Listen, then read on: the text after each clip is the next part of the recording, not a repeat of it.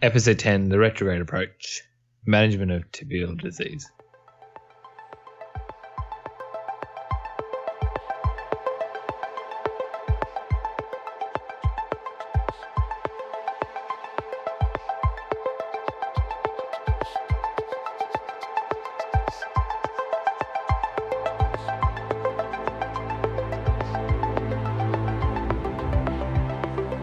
Good evening and welcome to the Retrograde Approach. My name is Dr. Yigasan Sukumaran, and tonight I've been joined by your friend, my friend, and everyone's friend, Dr. Sam Farah. Good evening, Sam. Yogi, I think I used that line a few weeks ago. I don't know if you can recycle it, and surely we're both not everyone's friend. Look, the way that I see it is you incorporate good practices from colleagues and peers, and Sam, that's, I think, your vernacular in this circumstance is just exceptional. I'll take that as a compliment. Sam, before we get started, just a quick thank you to Dr. Tom Lovelock, who joined us on the podcast last week to share his recollection of the surgical set interviews. Both Sam and I wish Tom the very best of luck as he pursues his surgical career going forward. And very grateful for the time that he put towards us last week. Yeah, it was a great episode. I think a lot of people got a lot out of it, and the feedback has been very positive. Fantastic. And tonight we're going to look at a topic that's close to your heart, the management of tibial disease. Yogi, I remember the story you told about going to the vascular interview and telling the interviewer you love fempop bypass as well. Yogi, I love tibial revascularization. And you're a loser. Thanks, Yogi. Thanks. Well, Sam, I guess in the year of patients that we look after, there is just a growing proportion of patients who have quite significant tibial atherosclerotic disease. And this is making our management strategies for this patient that much more dynamic. And especially with the interplay of endovascular technology within this management paradigm, the options are broad. And tonight we'll look to cover both open and endovascular options for this difficult disease presentation. So, Yogi, again, for the non-vascular surgeon, what would you define as tibial vessel disease? Yeah, so tibial vessel disease describes disease of blood vessels below the knee and involves the three calf vessels that extend from the knee down into the foot, and also the blood vessels that then subsequently form and extend into the foot itself as well. Excellent. And so, Sam, it's fairly fair to say that we've come a long way, even in a very short period of time, in terms of what is considered normal management practice for tibial disease. It's not that long ago, well, in the 90s, when you and I were when we were both still in primary school. Who knows what? Well, we were in primary school when it was probably frowned upon by our forefathers if we suggested an endovascular first approach for tibial disease. However, technology has come so far since, and that has allowed for a broader armamentarium when it comes to treating this very difficult disease presentation. Why do you think that is, Yogi? Why do you think people were at some point somewhat anti-endovascular for tibial vessel disease? I guess in the early days, the potential options for management were very primitive, and the potential complications as a result of that would have taken out potential open targets. I think further to that, surgeons by nature are probably born cynical, and so without necessarily an evidence base or even some proven anecdotal or evidence, most would have felt reluctant to commit to the heresy that is endovascular surgery at the time.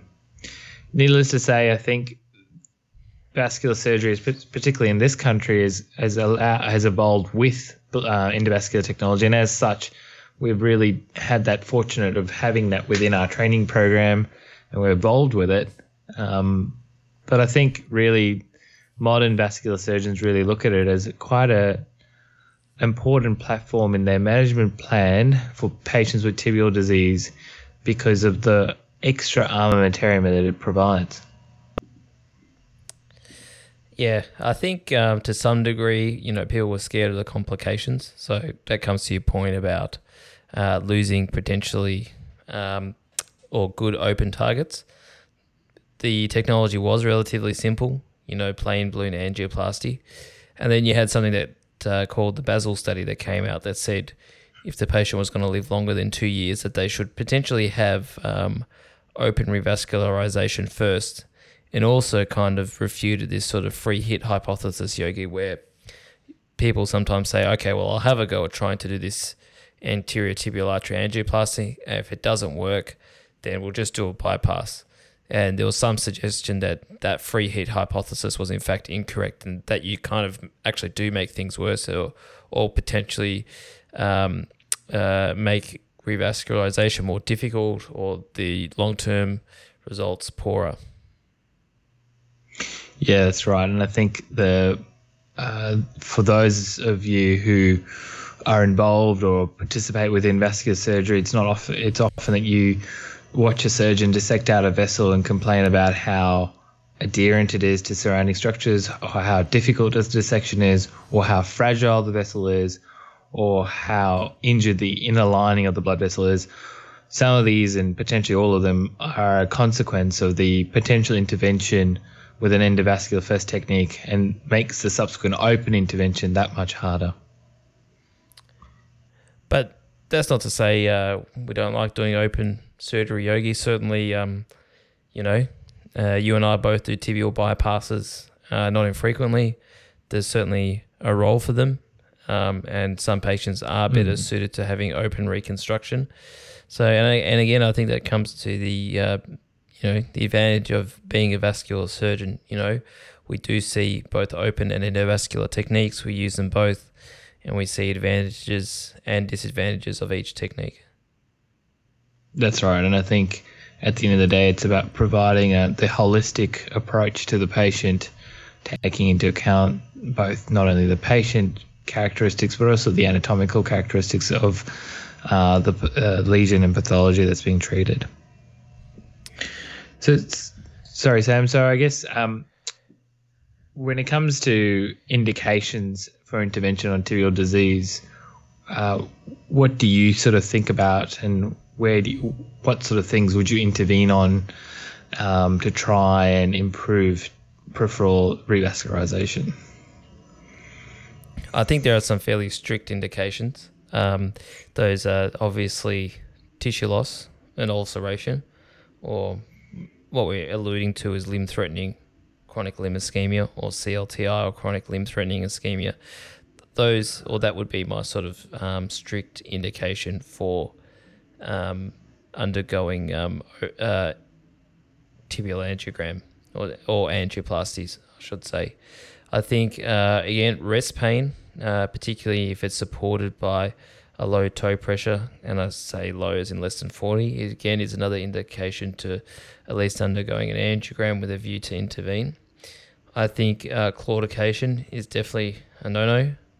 I wouldn't do any tibial intervention for claudication, and that's for two reasons. One, the theory is the ciliary artery comes off the popliteal artery, so really the calf muscles are supplied prior to the tibials, so you should really get no benefit from having tibial intervention for claudication. And although technology has advanced, the reality is that the long-term patency is not as good as a straightforward above-knee FemPop bypass. So those are my general principles. And I know you talked about endovascular indications there, but would an open indications be similar, broadly speaking? Absolutely. Yep. Absolutely. Okay. And I guess that's fair because open surgical interventions are associated with significant morbidity, even when compared to endovascular technology and procedures. However, it's also fair to say that as we become more comfortable with endovascular techniques, the potential morbidity associated with procedures that are prolonged and complex can be as detrimental to the patient as an open procedure. Yeah, that's right. Sometimes a tibial angiogram, angioplasty, or as our podcast name would suggest, a retrograde approach can take a long time as well. So it's all about individualizing the treatment plan for the patient. So as we know, patients have different, their lesions have different complexities, and not all tibial intervention takes as long. Sometimes it's quick, sometimes it takes longer. And similarly, sometimes a bypass may actually, in fact, be the faster option in some settings. Yeah. And Sam, as we spoke about at the top of the podcast, tibial disease is definitely becoming more prevalent, and we're seeing it more commonly in our patient cohorts that we look after. And one reason for this is we are looking after probably the growing prevalence of diabetes in our community, broadly speaking. And the typical disease presentation in this cohort of patients is distal disease, and typically in the blood vessels below the knee, and also below the ankle into the foot.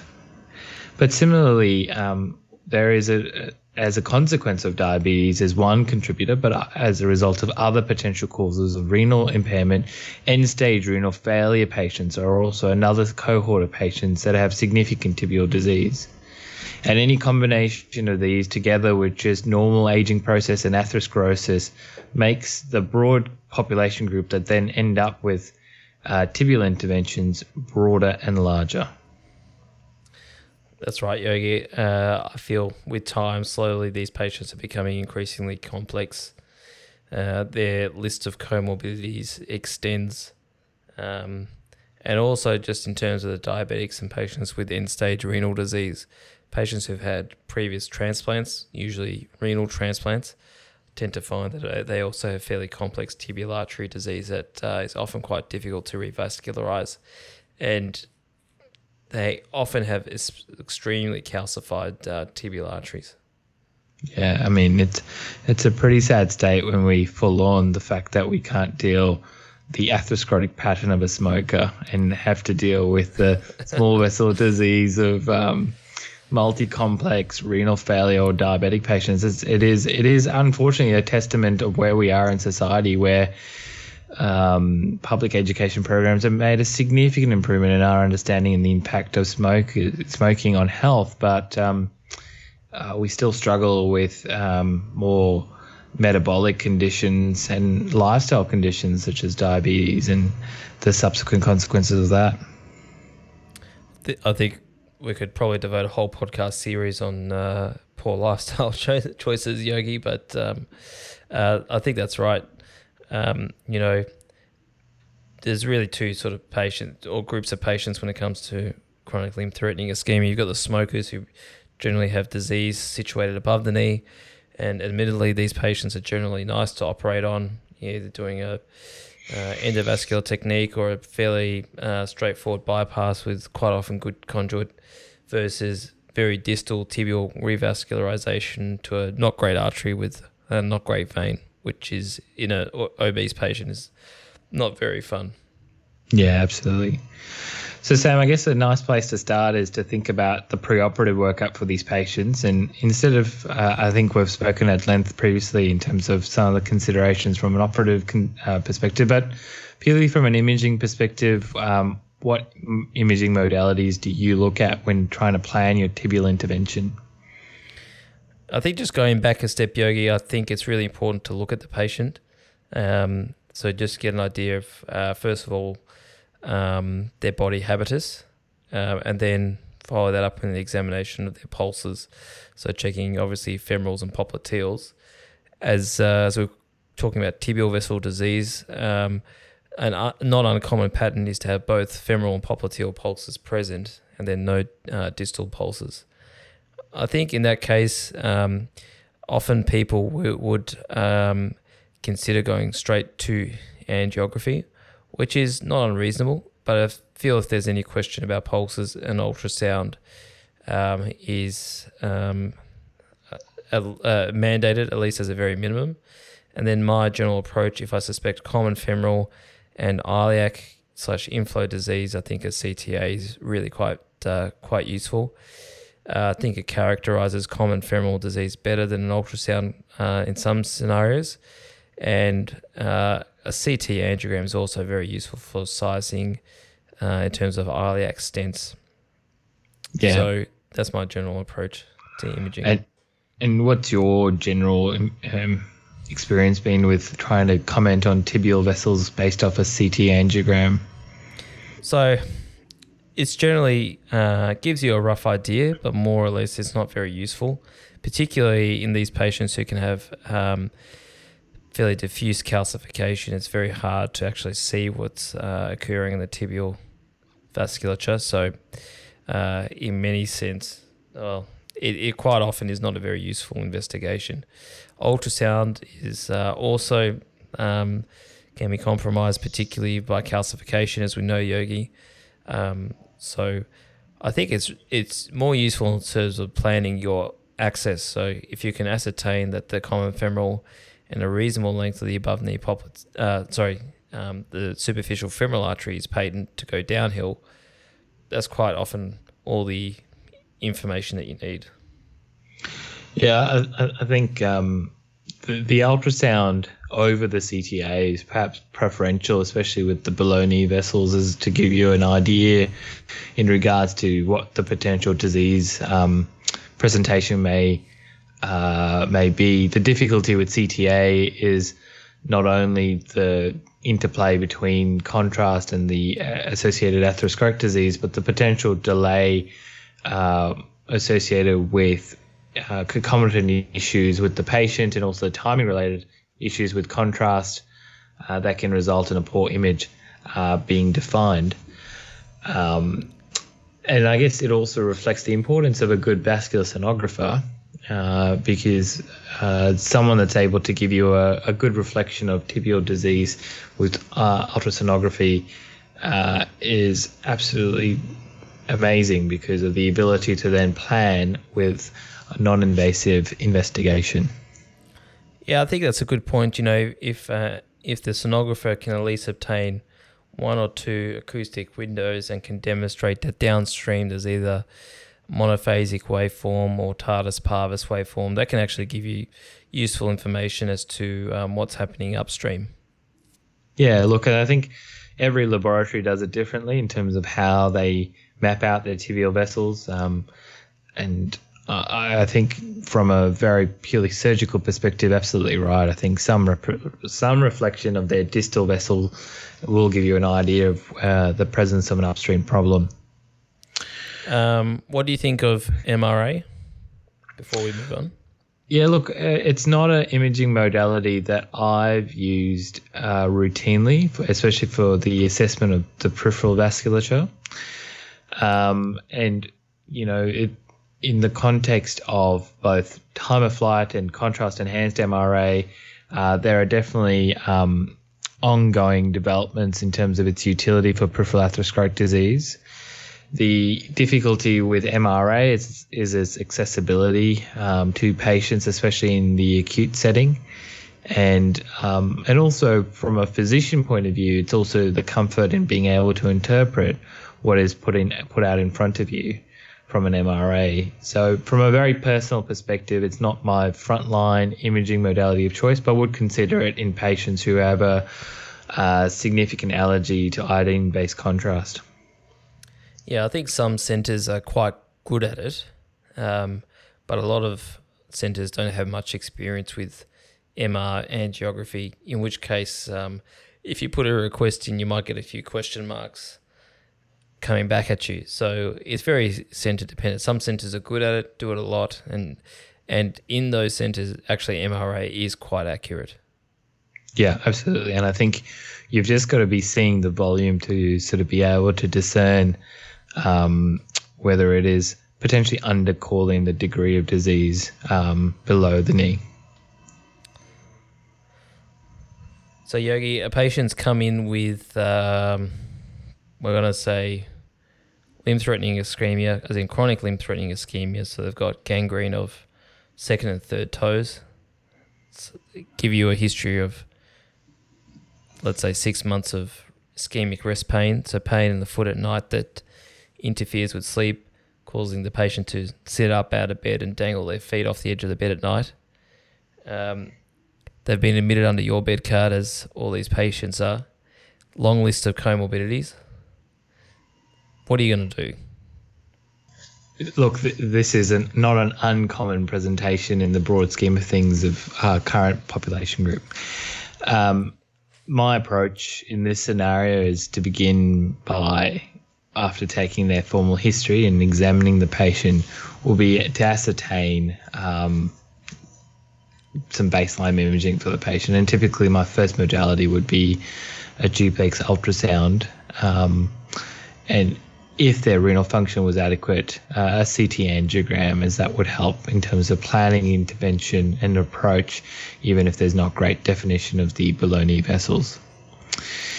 Now, interestingly, I have to check with you here, Sam, but the predominant feature here was just rest pain. Is that right, Sam?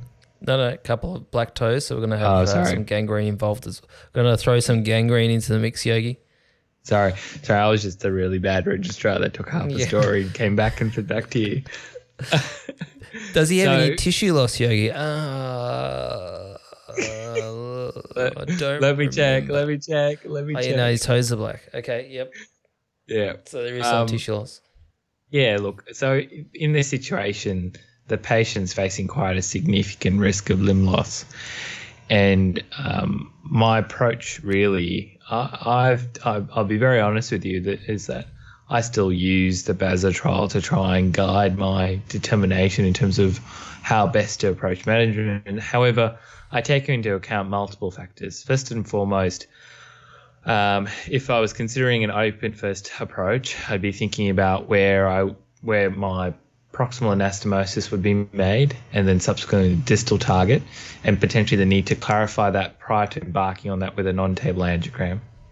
Whether the patient had adequate conduit to allow for a bypass to occur, whether that's leg vein, arm vein, or some composite of both.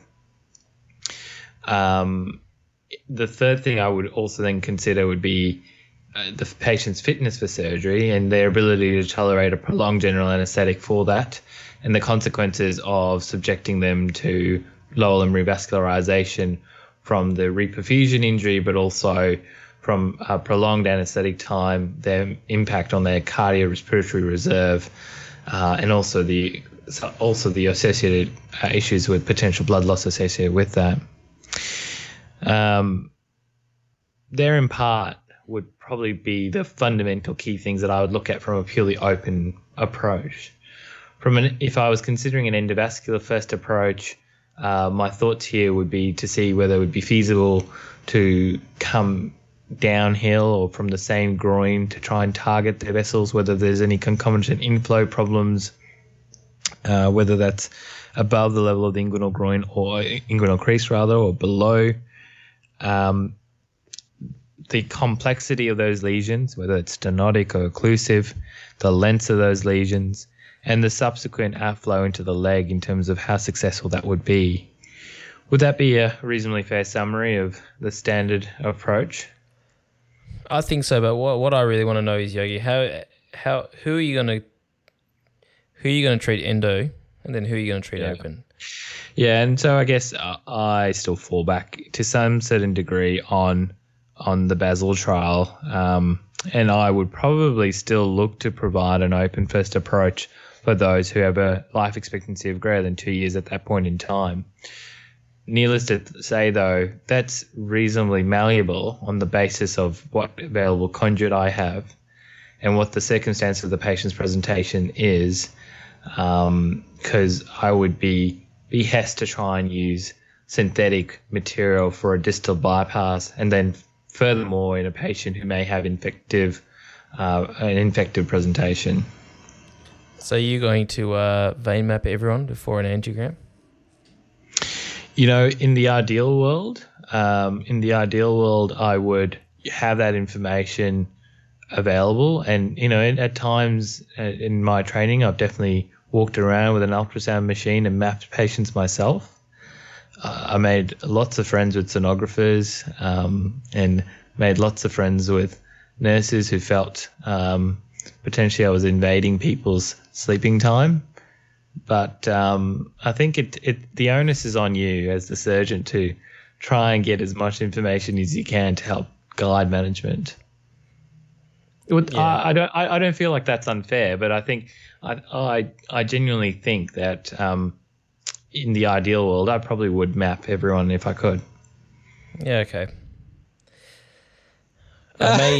Sam may not agree with that.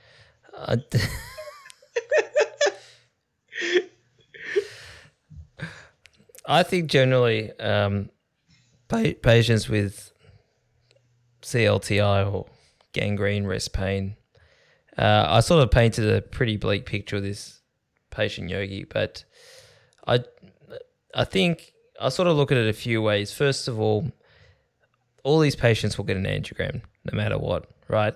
So whether it's you're going to do open, whether you're going to do endo only, no one's going to do a bypass or a tibial bypass at least, without an angiogram. Some people would. I wouldn't do it. I don't know about you, Yogi, but I think at least a diagnostic angiogram before a bypass is what most people would do. Would you, first of all, agree with that statement? Yeah, look, I think that's fair. I think you don't really want to embark on some major undertaking only to find that your distal flow is not going to lead you anywhere. Yeah. So I think first of all, almost everyone's going to get an angiogram before a bypass.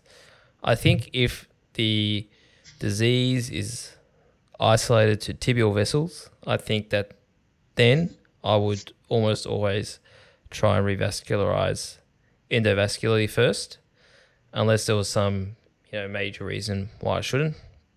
Maybe if it was an especially young patient, but what's young anymore? I think if the patient's less than 60, I would think about it, but otherwise I think endo first is really now the sort of standard of care. I think the problem with the Basel trial, it's really the technology has really outpaced the study by so much now that it's very difficult to know whether it's still applicable.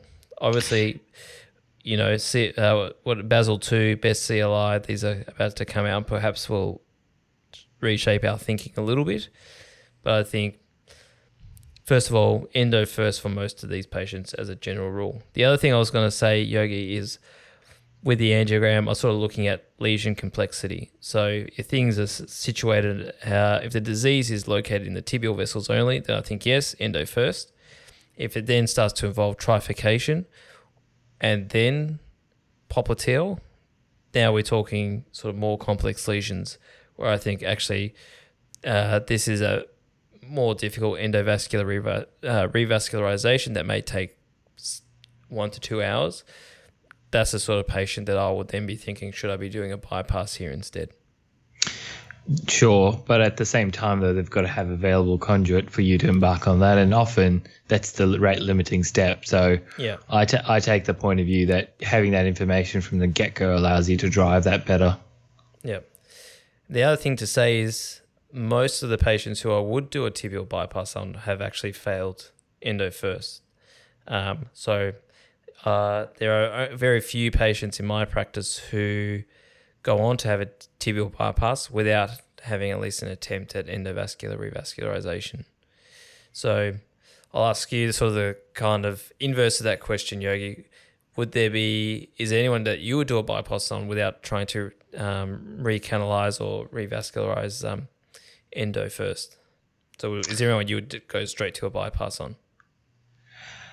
Yeah, look, I think I think the age of the patient, the availability of conduit are important considerations, but I agree with you that lesion complexity and particularly the inclusion of popliteal artery lesions, which add extra degrees of complexity in the era of the no stent zone, or especially with small caliber popliteal arteries, we know anecdotally that their long-term patencies aren't great. So in a younger patient with available conjugate with complex disease presentation, like you mentioned, and also disease length, it's probably preferable that an open first approach is considered in the appropriate patient. However, as you know, Sam, often the patients that we are looking after are in the elderly population group. Though, like you said, what is young and what is old these days? As I was recently listening to a presentation on chest wall trauma fragility, where the geriatric age group was anyone over the age of 45, Sam. So we're not far. It's very concerning to me, Yogi. So, Yogi, considering that now I know you're such a fan of open tibial bypasses, what are your sort of general principles when you do an open tibial bypass? Yeah, look, Sam, I think I try and be consistent with this. So ensuring that the patient has adequate conduit from the get-go and determining what I'm willing to accept as adequate. So whether they're in a situation where they have ipsilateral vein, or whether I'm happy to harvest their contralateral GC, especially if they've got some minor disease on the contralateral side, or also whether I'd be happy to harvest arm vein for a bypass, some of my initial considerations. Once the patient's on the table, I typically do like to perform a diagnostic angiogram to help guide the distal target. Hopefully, sometimes this is done preoperatively, but occasionally it can be done on the day of the procedure as well. And if that's the case, I'd come from the contralateral groin to try and avoid traumatizing the ipsilateral groin if I need that for the proximal inflow. And that will help sort of shape which of the tibial vessels I could aim to anastomose onto to try and achieve the best long-term result. I always expose the distal target first as a means of principle. I've definitely been in circumstances where that's not happened, and it's led to a whole world of pain, being unable to proceed with an intervention, or realizing that there's not great longevity with the operation that's been subsequently performed. How do you know your distal target is patent, Yogi? Well, first and foremost, the angiogram allows you to define at least a segment of vessel which you can aim for and target. Yep. There are both invasive and I guess non-invasive ways of looking at this. You can expose the vessel and use a handheld Doppler to confirm that you've got a Doppler signal in the vessel once it's exposed. But perhaps the more conventional way to do this would be to administer some heparin, clamp the vessel, and just open it and demonstrate back bleeding from the vessel to demonstrate that the vessel is patent. And then on completion of your bypass, do a completion angiogram to again demonstrate that there's flow beyond into the distal in sort of your runoff vessels as well. Another way, Yogi, you can do it is if you feel that the vessel's patent and you feel it and it's like, okay, that feels like a good vessel to sew to. If you stab it with a 25 gauge, very fine 25 gauge needle and demonstrate that there's actually back bleeding, then that's a sort of somewhat atraumatic way to demonstrate that the vessel at that point is at least patent, which may be useful if you're particularly short on conduit. And, I guess the most difficult bit of that though is you don't really know which you'd have to. Do you clamp as you do that, Sam, to determine if that's antegrade or retrograde? No, you just stab it with the needle, and then if it's patent, it generally will bleed from the little hole you've made. Not significantly, considering the inflow is diseased. Yes, I do believe if you stick a needle into a blood vessel, it will bleed. But Sam, do you know do you know whether the blood is coming in an antegrade or retrograde fashion? You don't. That's right. Doesn't make a difference. That's right. Well, you could. Yeah. Anyway, that would be the point I would make. That I guess that's the difficulty with that. But I do thank Sam for explaining to me the fact that you get blood when you poke it with a needle. Um, I most of the time when you're tunneling to a distal target, you end up in a subfascial plane. But it's important that as you tunnel the graft, you pay particular care to ensure that the fascia doesn't constrict the graft, and that you're mindful that it still has ongoing antegrade flow. That raises a good point, because I know, Sam, your preference when you're doing a tibial bypass is to use an Eschmark tourniquet, whereas I like to use little bulldogs, because I think I'm just not as skilled using an Eschmark as yourself. Yeah, the Esmark is a nice way to do it. You sort of save yourself some dissection because you don't need to make room for the bulldog clamps, and also their clamps can sometimes be traumatic. Depends on what clamps you have available to you, Yogi. Maybe at the PA you've got somewhat nicer bulldogs to where I work, but not all bulldogs are created equal. So that damaging the tibial artery has always been a concern of mine. The other consideration is, of course, what the patient's got more proximally. So if you're going to use a tourniquet, you need to be quite mindful of whether there are stents in the leg, and whether crushing them is going to be a factor. So if you're doing a pop AT bypass and there's an SFA stent, well, in that situation, I wouldn't use the tourniquet. Yeah, fair enough. And I think it is really a bespoke method of achieving hemostasis. Bespoke. Only those who have the dark arts of vascular surgery really are keen to sort of give that a go. Now, Sam, I guess moving on to more endovascular considerations, what sort of pre and then intraoperative considerations do you take into account when you're approaching an endovascular management for a tibial presentation?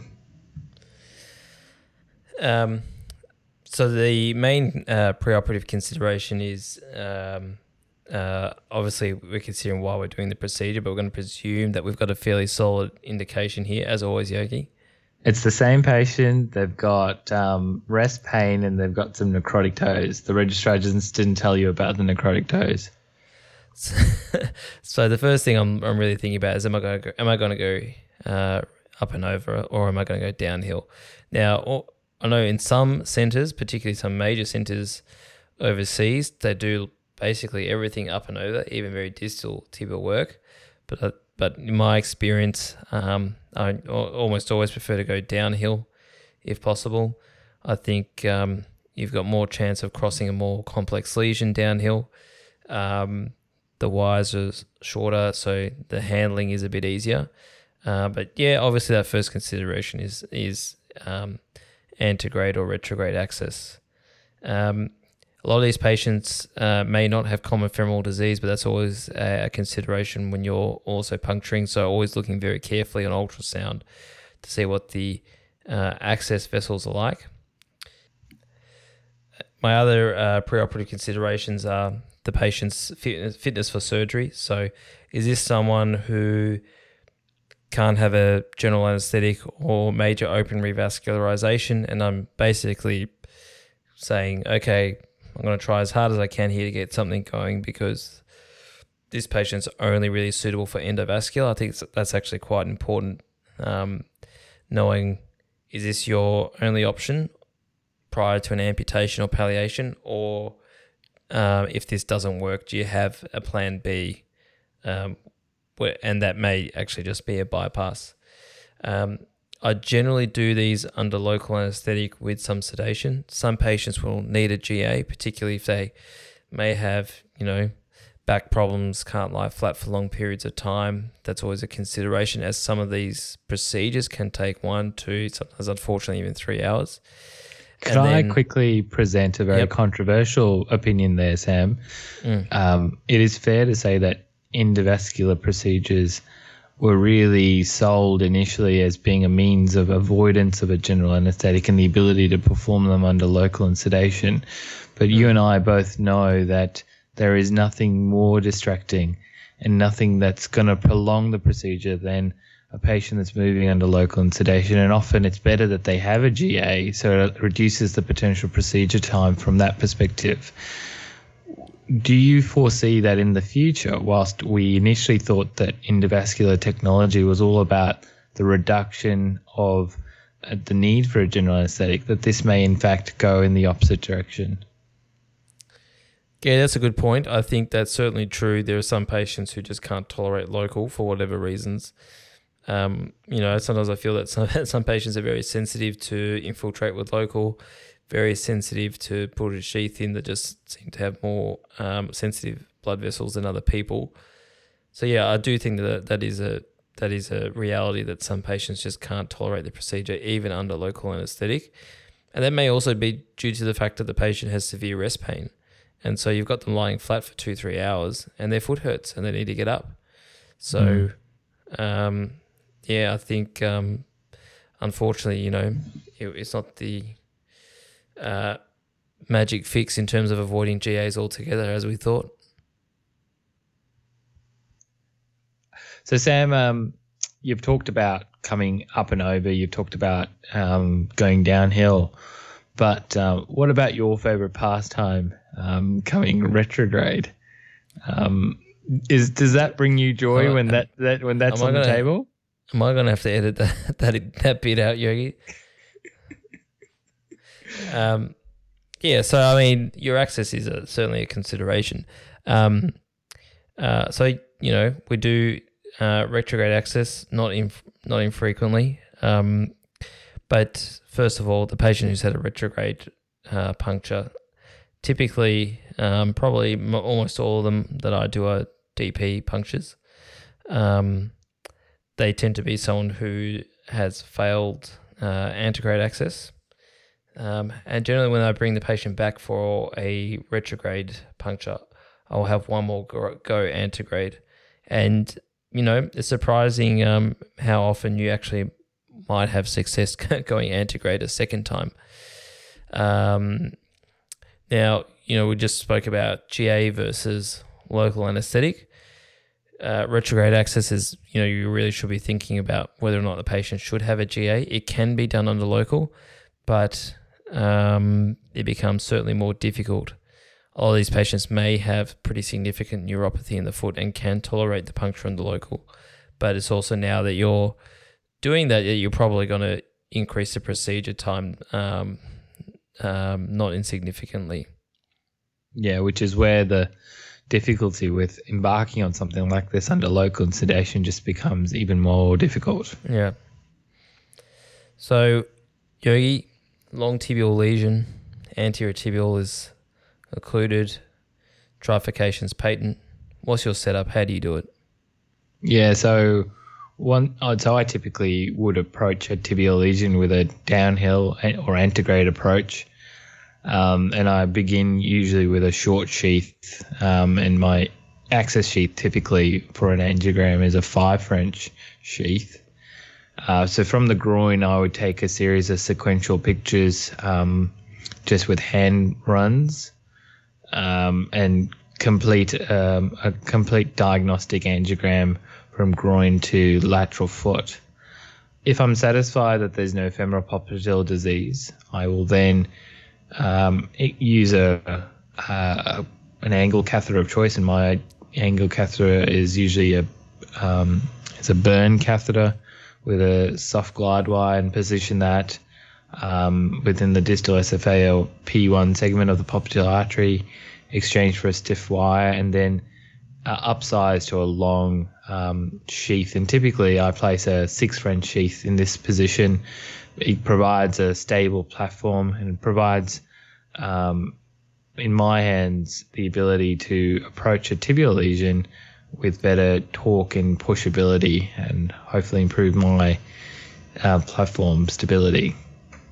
I think the other advantage of having a long 6 French sheath is, Yogi, you're doing work below the knee. You've got your catheters, balloons through the sheath. You can easily do runs that opacify the tibial vessels quite easily. Yeah, that's right. So you can do 2 sets of runs really. You can augment that experience with a catheter and do runs through the catheter, but occasionally you also want to try and find your distal target. So having a sheath that's a lot larger than your catheter means that you can shoot around it, so you can fill your distal target even though your catheter is somewhere in the Mediterranean trying to get back into an appropriate country. All right, that's good. I have my setup's a little bit different. I do use a long 6 French sheath that I do share with you, Yogi. But in terms of wires, I generally prefer an 018 wire. So 018 Command or V18 is generally my workhorse.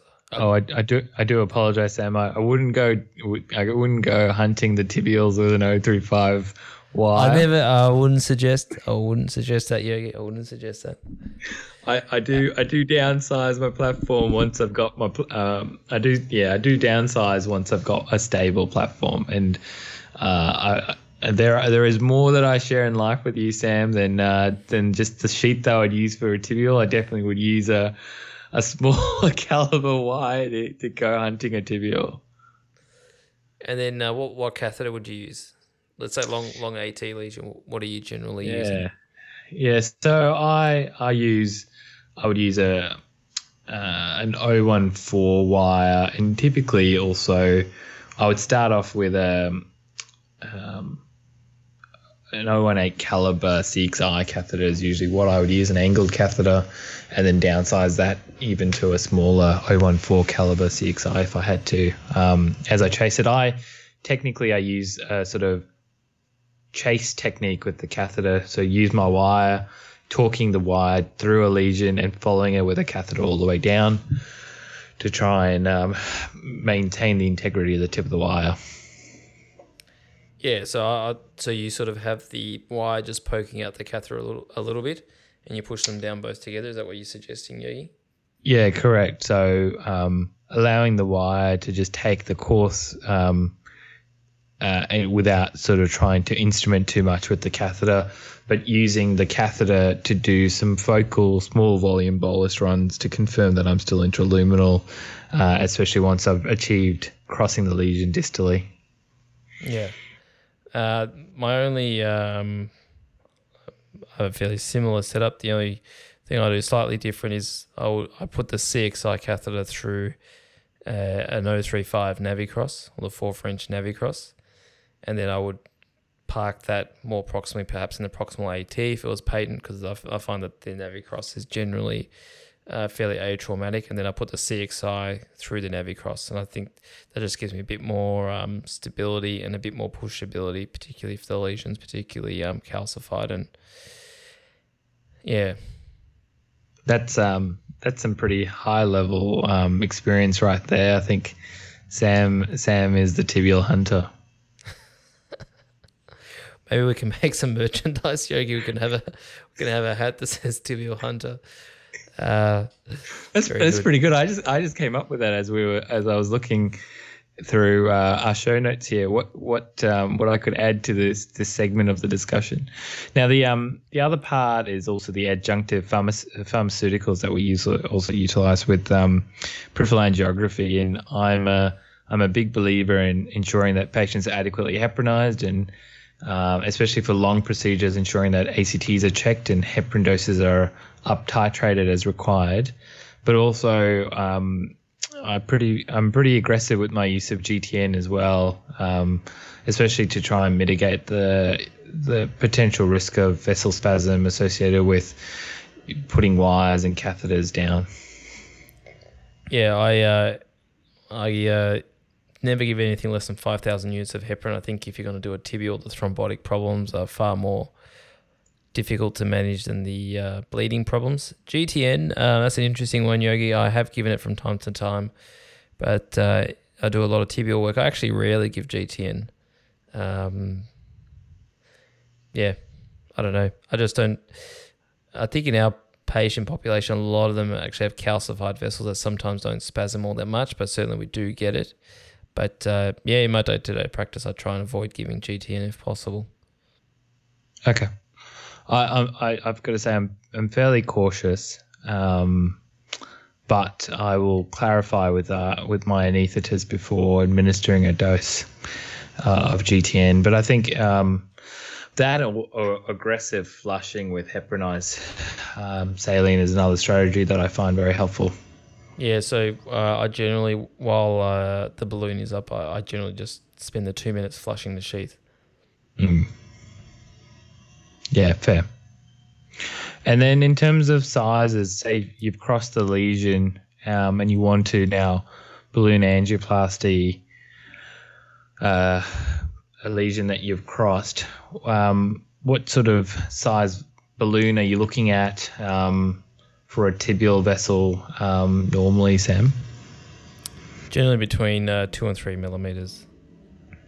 Yeah, that's fair. And I think often you sort of make a size determination based on the angiographic run itself, and sometimes the vessel is smaller than anticipated, but I would be the same, sort of 2.5 to 3 mil balloons. Do you do anything differently with the inflation times at all, Sam, for tibial vessels? No, I'm generally doing the 2 minutes again. I don't, okay. Do you do 3 or no change? No, look, I don't. I'm usually somewhere between 1.5 and 2 minutes. I know I've definitely worked with people who go to sub-nominal but hold for longer as a sort of slight difference in practice. But I think for me, I don't do anything grossly different with the tibials. Now, Yogi, need to ask you about 2 things. One, tibial stenting. What are your thoughts?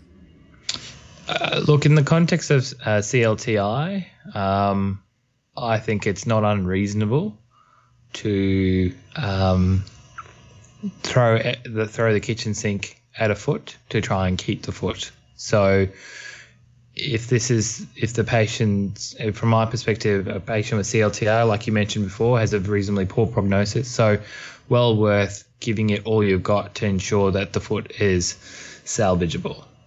And so from that perspective, I think I would consider it. However, tibial stenting is not without it's fickle business, and often whilst the initial runs look great, there's nothing worse than having put in a few tibial stents to realize they either occlude on the table or have then taken out a potential option for revascularization in the future. So I do stent with caution. Yeah, I think that's fair enough. I think most people would as well. I think the tibial stents if I ever put, like, quite often I will put them in the particularly if you're treating an anterior tibial lesion, that anterior tibial origin particularly gets sort of fairly dense calcific disease. And after angioplasty, that's the area or the region of the artery that looks particularly unsatisfying. And I think in terms of all the places where I put tibial stents, that's generally where I get the best results, at AT origin. Really stenting that open really quite often does provide good flow to the foot if the rest of the AT is patent. I tend to have less satisfying results if I'm putting them into more distal vessels to try and tack open a dissection flap or something. I tend to find that those results are less satisfying. So as a rule, I tend to find the stents better for kind of opening the top up and letting everything else flow down below. But to try and to place in the middle of a AT or a PT or a perineal, the results in my mind don't tend to be as good. But yeah, I do recognise obviously that tibial stents do have a role. Yeah, and I think especially like you said with distal targets, there's nothing more dissatisfying than doing a completion run, and whilst you've got an open vessel, there's size mismatch or spasm, and there's uncertainty as to whether the stent will remain open as you sort of take the patient off the table. Yeah. Tibial atherectomy? Yeah, look, I hand on heart cannot tell you that I've done one before. So I know that it's a feasible option. It's just not something that I have a lot of experience with. And but you know, as we evolve through the current age of endovascular technology, I suspect that this is going to play a bigger role. Atherectomy came back in a big way in more recent times, especially with the concerns with drug-eluting technology, which seems to have completely now dissipated in the current environment that we're in. However, I think atherectomy overall has a role going forward, Sam, and I'm not sure what your thoughts are on that. Yeah, long story short, I haven't done a tibial atherectomy yet, but I do find the idea quite intriguing. I think, you know, there are certain patients who I can imagine would benefit from it. Basically, you know, small, you know, tibial arteries full of calcium. You know, yeah, I can see that from a logical point of view that would potentially be beneficial. But I guess I'll just have to wait and see until I give it a try, Yogi. Yeah, look, maybe you can let me know when you do it, and I'll come down and watch you go hunting these tibials. Tibial hunter. All right. I think the last thing maybe we should just talk about, Yogi, is doing a retrograde approach or a DP puncture. Yeah. You do these at least once a week, as I come to understand. I can tell you that it's been a very long time since I've done any form of retrograde puncture. I do try and aggressively go from an antegrade approach if I can. Yep. If I had to do a retrograde puncture, I would do this using an ultrasound, and typically in hockey stick if I had one available. But otherwise, I'd be happy doing it using just a linear array probe. Saying that, though, I've also seen some of my mentors use fluoroscopy as a means of trying to localize the vessel to do their puncture. I think at the end of the day, you've just got to pick a technique that works for you, and that one that you can hopefully replicate reasonably consistently. And so, like anything in surgery, pick what is going to give you the best success with and stick to it, because you're going to be able to replicate that when you need to. Yeah, I think the hockey stick is a good piece of advice. When I'm doing a retrograde puncture, the thing that's always difficult is putting the horizontal probe on a curved foot. Generally, the bit that's actually straight is a bit higher up the foot, and you're puncturing higher than you actually want to. Do you use I generally use a pedal access kit if available, Yogi, or just a normal micropuncture kit? Yeah, so I would use just a micropuncture needle, and typically then follow with a CXI and an 0140 and 8 wire rather than putting in a sheath per se. Yeah, I also don't like putting in a sheath. I think, there are people who put in 4 French sheaths and do everything that way. I think even the 4 French sheath, the outer diameter is bigger than the micropuncture, so it feels a bit big to me. I leave the micropuncture sheath in. You can always put a valve on the end of it and then use that as your sheath, and then I would put a CXI and an 018 wire retrograde that way, and I find that it's usually a fairly good platform, and then either snare from the top or cannulate your sheath or your catheter. Yeah.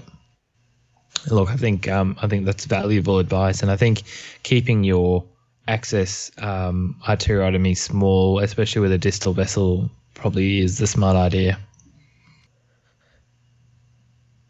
Well, Sam, look, I think that's been a reasonably comprehensive discussion of the management of tibial disease. This is a topic that we could spend a lot more time breaking down the nuances of it. However, I think tonight we were aiming really to cover some of the broad strokes for both open and endovascular management, and hopefully those of you listening with us tonight get something out of why we pick a particular approach, and particularly some of the challenges that we try and look to manage before bringing the patient into the operating theatre itself. I think we could talk all day about this, Yogi.